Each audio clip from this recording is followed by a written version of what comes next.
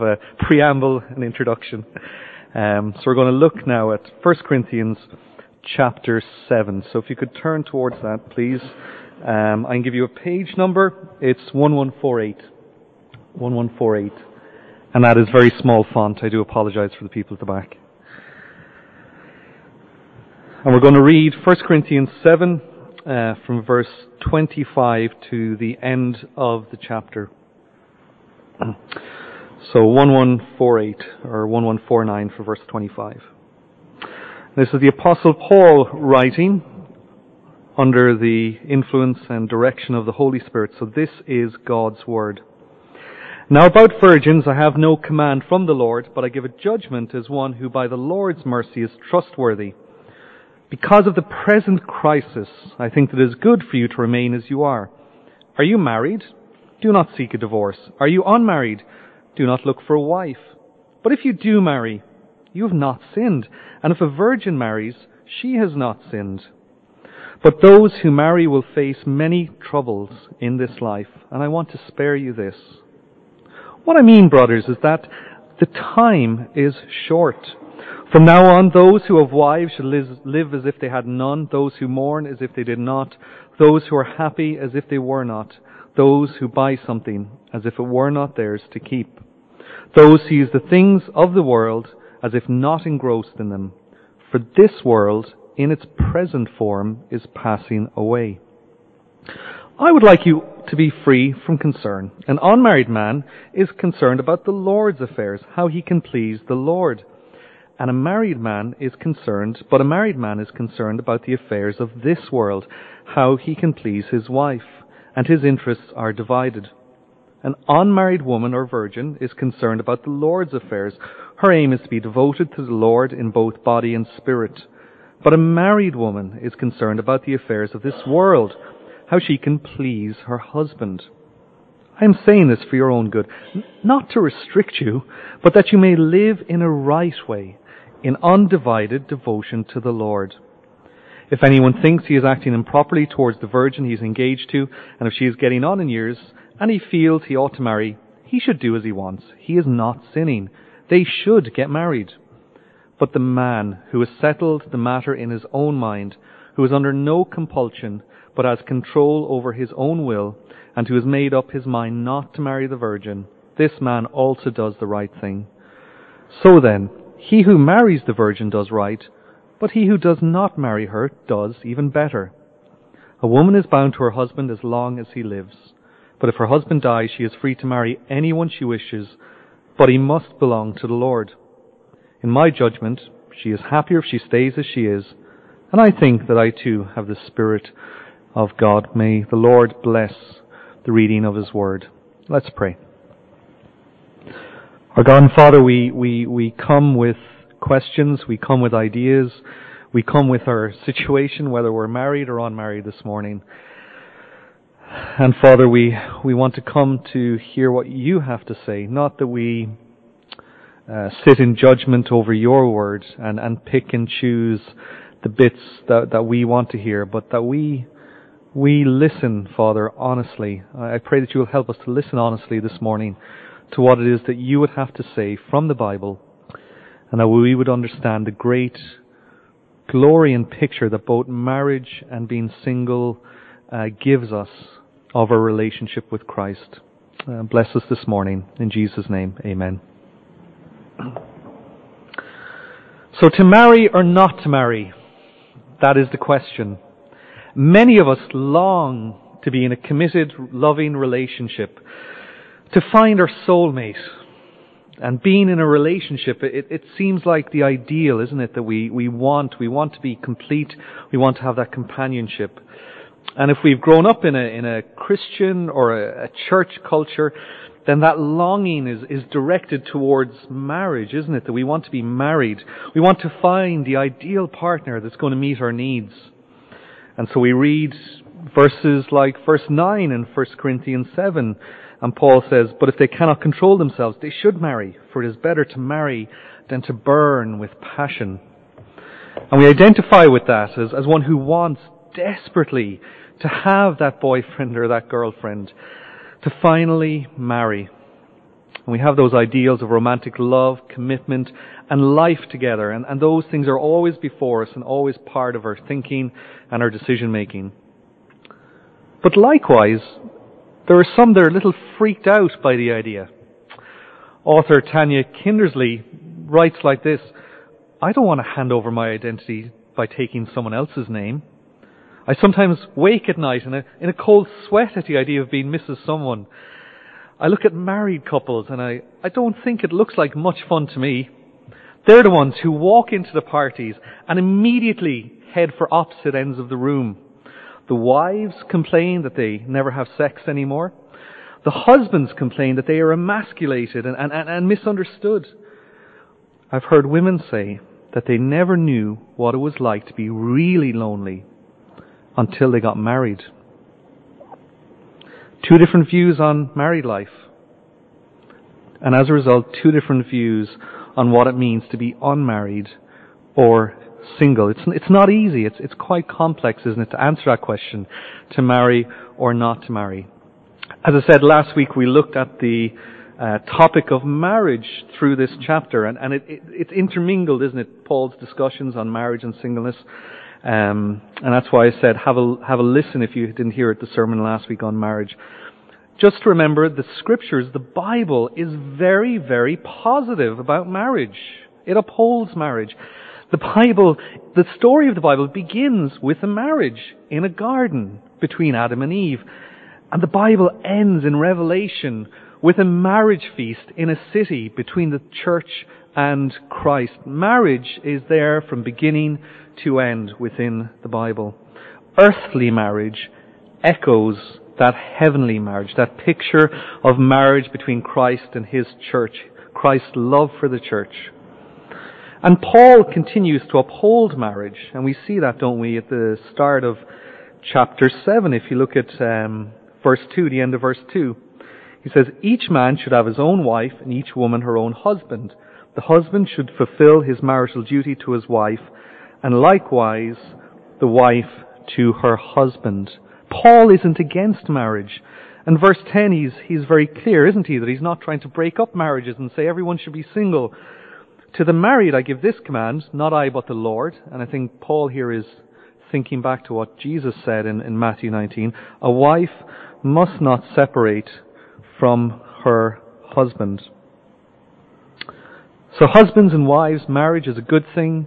Husbands and wives should be devoted to each other. They should be intimate with each other. They should support one another. However, we have this issue that as we read through, chapter 7, we see that there is almost an elevation of being unmarried, over being married. It feels like in some ways that it's almost better in some ways to be unmarried. So is it better to be married or to be single? Now maybe you all have different views on that. And if I stay unmarried, and the indication and clear teaching of Scripture, that means being celibate, how do I live that out? Well, we want to know what unmarried living is going to be like. And these are the questions that we want to look at this morning through chapter 7. The first thing, verse 26, this present crisis. We want to consider our present situation in Ireland today, what it's like to be married or unmarried. Christian sexual ethics and the biblical view of marriage and singleness, the ones that we find in the Bible, are radically different at so many points from the society around us. It's been through my lifetime, and I'm sure many people have experienced it, over the last 20 years, that Ireland has shifted away from a church-imposed morality to what were new and unimagined freedoms almost within society, of variety of relationships and sexual ethics. Society's definition of marriage has even changed. That's very recent. Same-sex marriage is now guaranteed in our constitution. Less and less people are valuing traditional marriage, and in many ways see it as an outdated and irrelevant limitation on our freedom. I'm just going to pause. I'm going to readjust this. I went too far down. Sorry. Thank you. And see, so I was saying marriage is something that's outdated. And our tendency sometimes within a church context is just to shake our head at what's happening out there in the world. But let's be honest and clear with ourselves that even though there was a greater respect for the marriage bond and the place of sex within inside marriage, during that period there was a climate of moral legalism and superiority that in many ways was wrong and was destructive. The state and the mainstream church coerced behavior and created many cases where there was a uncaring and overly harsh regime towards people and situations. And it's been very evident as we've heard of well-known and well-publicized abuse cases and cover-ups and difficulties within Irish society. So even though we might look back and say in some ways it was better in terms of the elevation of marriage and sexual activity within marriage, there were many things that were also wrong. But now, in a very short time, that moral majority has been replaced by a new moral majority, and it has totally flipped. The morals have flipped. But Paul reminds us this morning that the setting that we find ourselves in as Bible-believing Christians is not new. It's not new. Paul faced his own crisis back in AD 55. It's nearly 2,000 years ago. Look at verse 25. But about virgins, I have no command from the Lord, but I give a judgment as one who by the Lord's mercy is trustworthy. Because of the present crisis, I think that it is good for you to remain as you are. See, Corinth was a massive city at the time. It was one of the biggest cities in the Roman Empire. It had about 600,000 people living in it. And it knew every form of sexual practice. It had a temple to the Greek goddess of love, Aphrodite. At the temple, 1,000 priestess prostitutes. And their role was to serve the sexual needs of the city. The Roman culture was one itself that had grown away from marriage, very much like our own. Marriage was something you only did when you needed to settle down, to become respectable. So you got married because you needed to have children for your inheritance. But like today, there was no need for marriage if you wanted sex. Even when you were married, you could look for sex elsewhere. Slaves were there to fulfill your physical needs and wants. You see, in the Roman culture at the time, sex had been fully separated from marriage, and it had been reduced to just a physical act that brings pleasure to yourself. Such attitudes, as we've seen, had even worked their way into the Corinthian church. I don't know if you remember a few weeks ago, chapter 5 and verse 1. This is Paul writing to the church, remember, not society out there, but the church in here. It is actually reported that there is sexual immorality among you, and of a kind does not occur even among pagans. A man has his father's wife, and you are proud. Believers thought nothing of having sex with their stepmother and boasting about it. Paul's response to the crisis in the church and in society of 2,000 years ago is relevant to us today in the situation that we find ourselves in. We feel, don't we, at that time, at this time, the highly sexualized pressure of society to live together before marriage, to have sex outside of marriage, to view pornography and just make ourselves as a center of everything. And we're ridiculed if we say that we're trying to follow what the Bible says. If we want to say that sex is a wonderful gift that is to be enjoyed in the context of a mutually giving, covenantal promise relationship, because that's what marriage is. It provides that basis of commitment for sex to be enjoyed and to flourish. If we offer that out there, well, we're ridiculed. We're like the mosquito that's trying to fly through Niagara Falls. We're just trying to go against the flow of this tidal wave of pressure and change and movement away from what the Scriptures say. For many of us, there is very, very little comfort when we're climbing the walls at night with frustration at not being in a sexual relationship. So it's easy then, isn't it, in that situation, to excuse looking at internet porn, to try and find some private and secret pleasure for ourselves. Well, on such nights, we need to come to understand verse 35.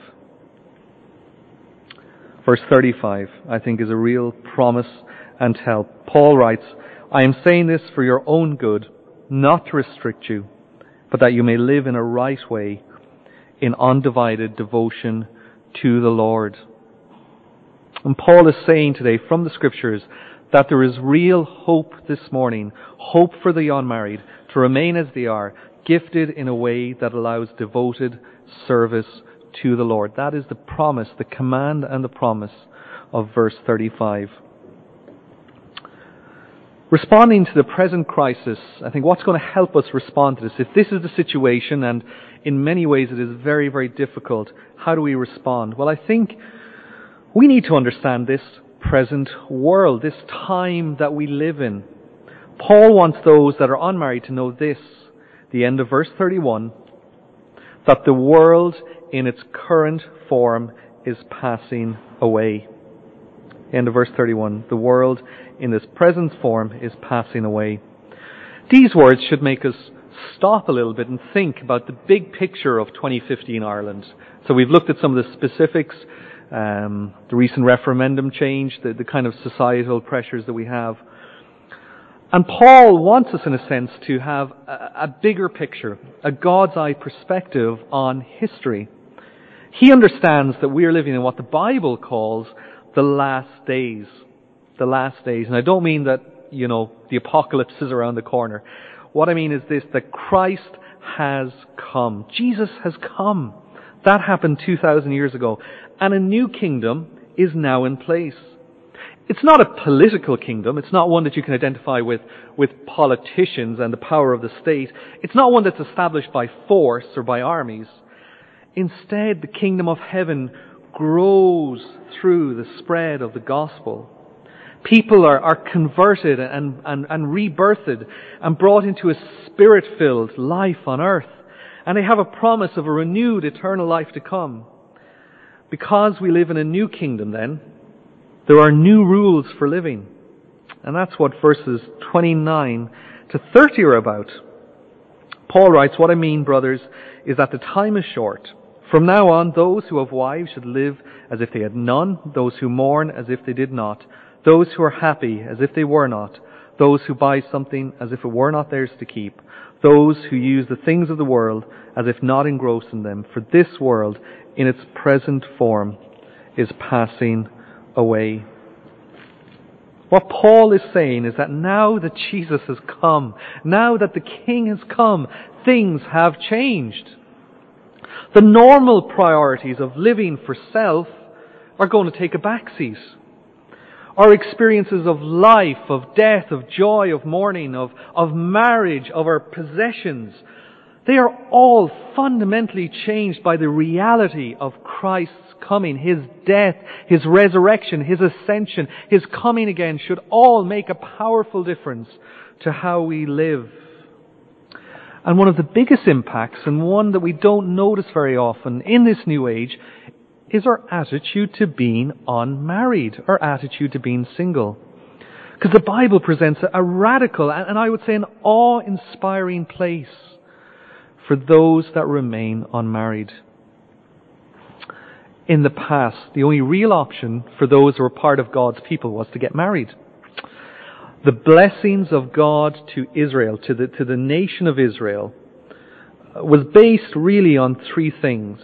The people of Israel, they had a name, they had a land, and they had family.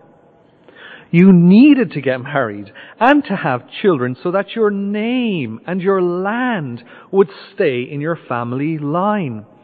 I'm sure anyone from a farming background would recognize this, the desire there for land and name and family to continue. And Israel was an agricultural society, and God had given this blessing through name and land and family. Blessing was in having family. That was seen as a blessing. Barrenness was seen as a curse. Barren women were seen as being under some kind of curse or some kind of judgment from the Lord. So what does this create? Well, that emphasis then on marriage meant that there were basically no single people in Israel. People got married. Some few did exist, such as eunuchs, who we read about in Isaiah and Matthew. Some were born that way, some were made that way by men, but they were men who couldn't experience sex, could not have a family. So eunuchs had no wife. They had no family. And in all likelihood, they had no land. Why would you give your land to a eunuch? They were even banned from entering the temple. They couldn't partake in the religious life of the society. And you see, to have family was everything, and to be a eunuch was nothing. Eunuchs, as a result, were often employed in the ancient Near Eastern cultures to serve in courts for a king, because they could do so in full devotion, because, well, they had no worldly distraction. They had no land, they had no family, they had no name, they did nothing to continue, no future.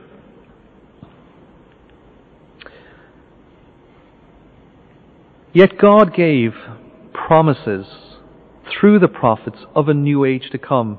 We read that in Isaiah 56. I'm just going to read some of those verses again. For this, and listen to the power of this, imagine you are the eunuch.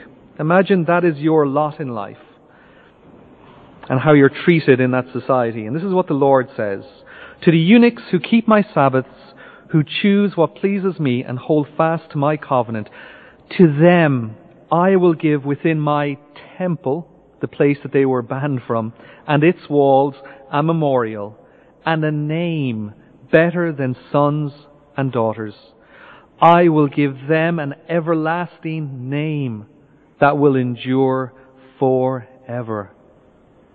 The eunuch that was physically and previously cut off from the temple, he wasn't allowed in. And they were cut off from having their name continue through a family line. They're now told by the Lord that He will establish their name in the temple and that they will have sons and daughters forever. There's some kind of eternal family that these eunuchs will have that will outlast physical family. What a wonderful, wonderful promise. After the promise of Isaiah, 600 years, Christ arrives and He ushers in this new age. Jesus says that it's now open for people to choose to be eunuchs, those that are willing to abstain from marriage and sex for the sake of the kingdom. And we read that in Matthew chapter 19. See, the disciples were struggling with the requirements of marriage, because marriage is tough according to Jesus. You have to stay faithful. Divorce essentially wasn't allowed by Christ except for marital unfaithfulness. The disciples said to Him, if this is the situation between a husband and a wife, it is better not to marry. They're kind of exaggerating. They're trying to push Jesus into making the requirements for marriage less. But Jesus said, not everyone can accept this word, but only those to whom it has been given. For some are eunuchs because they were born that way, others were made that way by men, and others have renounced marriage because of the kingdom of heaven. The one who can accept this should accept it. You see, the shame of being a eunuch or being single has been obliterated by Christ. Jesus said that there are those that are gifted to set aside the pressure and the problems of family and instead serve the King wholeheartedly. And so Jesus, He's shifted the kingdom away from physical family and blessings through physical family. And He's changed it completely. Yes, marriage is still a part of God's purposes in this age, but He has joined marriage with singleness on an equal footing. Both marriage and singleness express this age, express what it means to be part of God's kingdom. Both Paul, who was unmarried, he may have been married previously, we don't know the circumstances, whether his wife died or whether he was married, but Paul was unmarried as he writes the New Testament. Jesus was unmarried, and they both practiced what they preached. Jesus was a single man. Jesus understood this present age and his need to be fully devoted to God's work. But when his mother and his brothers, his physical family, came looking for him, what did Jesus say to them? When they looked to take him away from his mission, he said, "Well, my mother and brothers are those who hear God's word and put it into practice." You see, Jesus inaugurated an age where to be part of God's community is about spiritual ties, not physical ties. Each one is part of the kingdom because of our direct relationship with Christ. It's not inherited by family lines. Our relationship to God's kingdom is because of our direct relationship to Christ.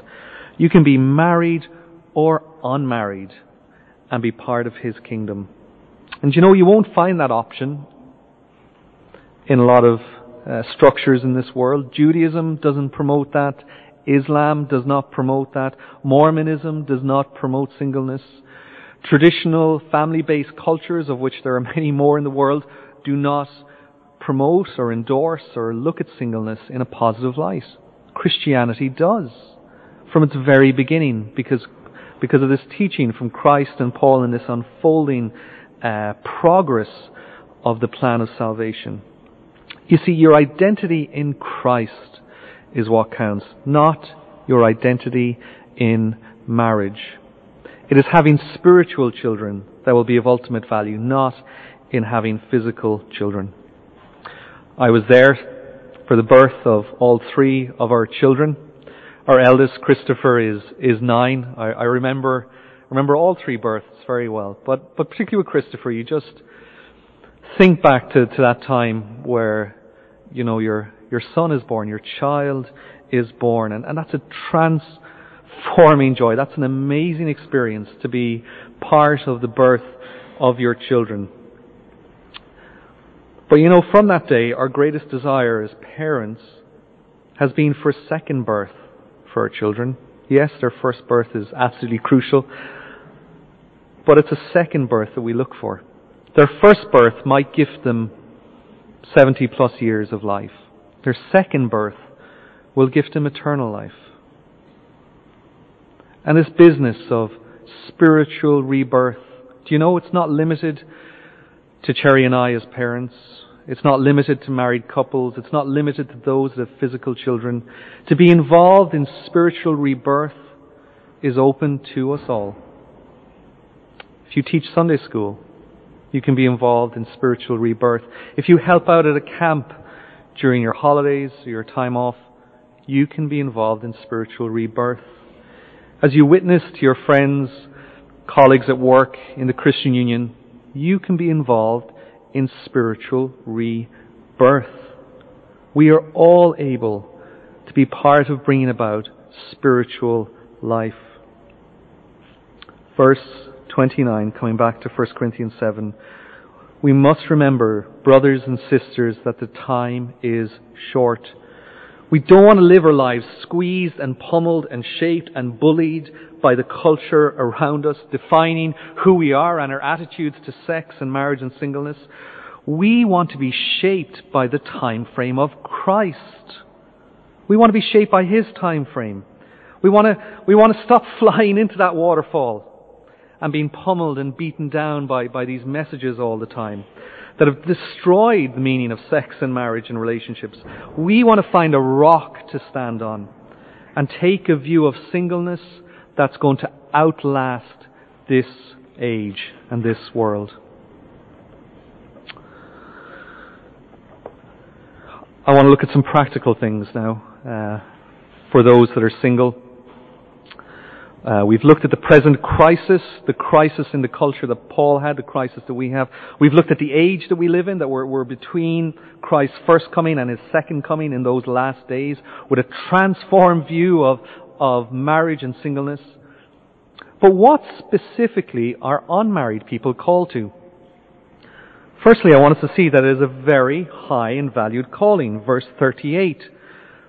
So then, he who marries the virgin does right, but he who does not marry her does even better.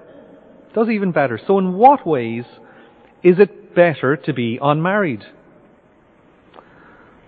Well, being unmarried puts on display a devotion to Christ and His message, the gospel, that you can't get with married people. I don't know if you've thought about that.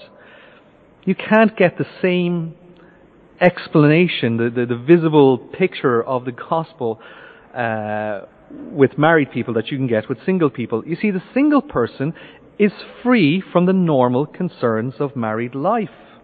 Back to verse 32. Paul says, I would like you to be free from concern. An unmarried man is concerned about the Lord's affairs, how he can please the Lord. But the married man is concerned about the affairs of this world, how he can please his wife. And likewise, Paul goes on to say the inverse for the wife. It is clear, and speak to anyone that's married, that being married carries extra responsibilities and concerns that a single person does not have.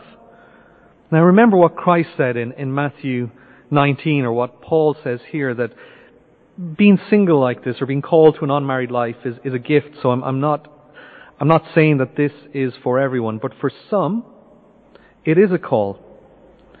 Being a eunuch for the kingdom, as Christ puts it, is a call to a type of fasting. It's a type of fasting. Fasting specifically from sexual activity. It is not easy, but it allows a type of devoted service to the King that is not open to married people. Barry Danielak, the author of the book Redeeming Singleness, defines the gift of singleness like this. He says, the charisma, and charisma is the Greek word for gift, the charisma of singleness is a spirit-enabled freedom to serve the King and the kingdom wholeheartedly, without undue distraction for the longings of sexual intimacy, marriage, and family. The charisma of singleness is a spirit-enabled freedom to serve the King and the kingdom wholeheartedly, without undue distraction for the longings of sexual intimacy, marriage, and family. He's not saying that those things go away, or those desires or feelings, but it's being freed from their undue distraction to serve the King. It is a different life to the life of marriage. And I think helpfully, verse 35, which I think for me is the key verse in this section, helps us to see what that looks like. And there are three basic ideas that come out here. The end of verse 35 in particular. I am saying this for your own good, not to restrict you, but that you may live in a right way, in undivided devotion to the Lord. Let me explain that. Three things. To live in a right way means that for the unmarried life, that we find sufficiency in Christ apart from sexual intimacy, marital companionship, and physical family. And to live in the right way for the single person is a call to be unmarried and to experience sexual purity by living without sexual intimacy. So both married and unmarried have to live in a right way. For the married, sexual purity is sexual faithfulness within marriage. That's what sexual purity looks like. For the unmarried, sexual purity is really sexual abstinence, so not having sexual intimacy. So to live in the right way is to live in a sexually pure way as unmarried. Undivided, well, that means that the unmarried life is freed from the stress of having a spouse and family. The need to care for a physical family, to worry about a physical family, to be responsible for a physical family and their needs is not a burden that's going to divide your attention. It's not going to divide your time. It's not going to divide your resources like that as a single person. And finally, devotion in the Lord, or devotion to the Lord. We experience this undivided life in order to be devoted to the Lord, free to serve the King in a way, again, that married people cannot. So that is the call to be unmarried, to live in a right way, to be undivided, and to be devoted to the Lord. Singleness, if we are called, is a wonderful gift and opportunity to show loyalty and dependence to the living God that is different and in many ways better than if we were married. Just some final thoughts and in summary. I hope you've seen this morning that to be full partakers of the kingdom of God does not require you to be married or to have physical family. Marriage displays one testimony. Marriage tells us of the faithful and unchanging covenant love between Christ and His people, the church, where we see that Christ gives Himself for the church, and marriage is a picture of that. Being single or unmarried, well, it displays something different. It displays the complete sufficiency of Christ for this present age. And it also gives a visible witness to the future age, to the hope of an eternal inheritance that is to come. It points us wonderfully forward in a way that marriage cannot. Secondly, if you desire to be married, you can get married. There is no restriction. Remaining unmarried and being celibate, it's a gift and a choice, not a command and a restriction. I think that's important to hear as we look through chapter 7. There is no restriction. You are free to be married. However, I would say, remember that sexual abstinence is required if you are unmarried, and sexual faithfulness if you are married. Remember, sexual purity is for both married and unmarried. And just to encourage you, if you're a single, particularly young person and looking forward and thinking about marriage, practicing abstinence before marriage is the best preparation for observing faithfulness within marriage. I'll say that again. Practicing abstinence before marriage is going to be your best preparation for observing faithfulness within marriage. And finally, being unmarried should not mean being single or alone. You see, in our individualistic culture, the idea of singleness can equate to selfishness or isolated living, selfish living or isolated living, where you're on your own and you just do your own thing. That is not the case for the Christian. Again, remember examples of Jesus and Paul. They were single, yet they had many close friends and companions and relationships. And I want to speak now to married people. I include myself and to families. As you know, marriage and family brings pressure, and often that forces us to look inwards and to kind of just think about our own situation and our family and keeping things okay there. But we shouldn't close down like that, should we? We shouldn't limit our experience of life and community to just our physical family, especially when it comes to those that are unmarried. Are we consciously inviting those that are unmarried to be part of our life, to be part of our family? Single people, students, divorced, widowed. Are we thinking of all those people within the life of the church and of the community that need to be part of experiencing life together and not just hiding away in our own married lives? You know, we need to model the church as a community that has radically altered the ideas of singleness, away from individual isolation and towards daily community. The church should demonstrate that. Maybe you watch a show on the weekend, faithfully, on TV. Invite people around. Invite single people around, those that are without immediate family or on their own, to come. If some you do watch telly, find opportunities. Maybe even think about inviting someone with you on your holidays. Radical.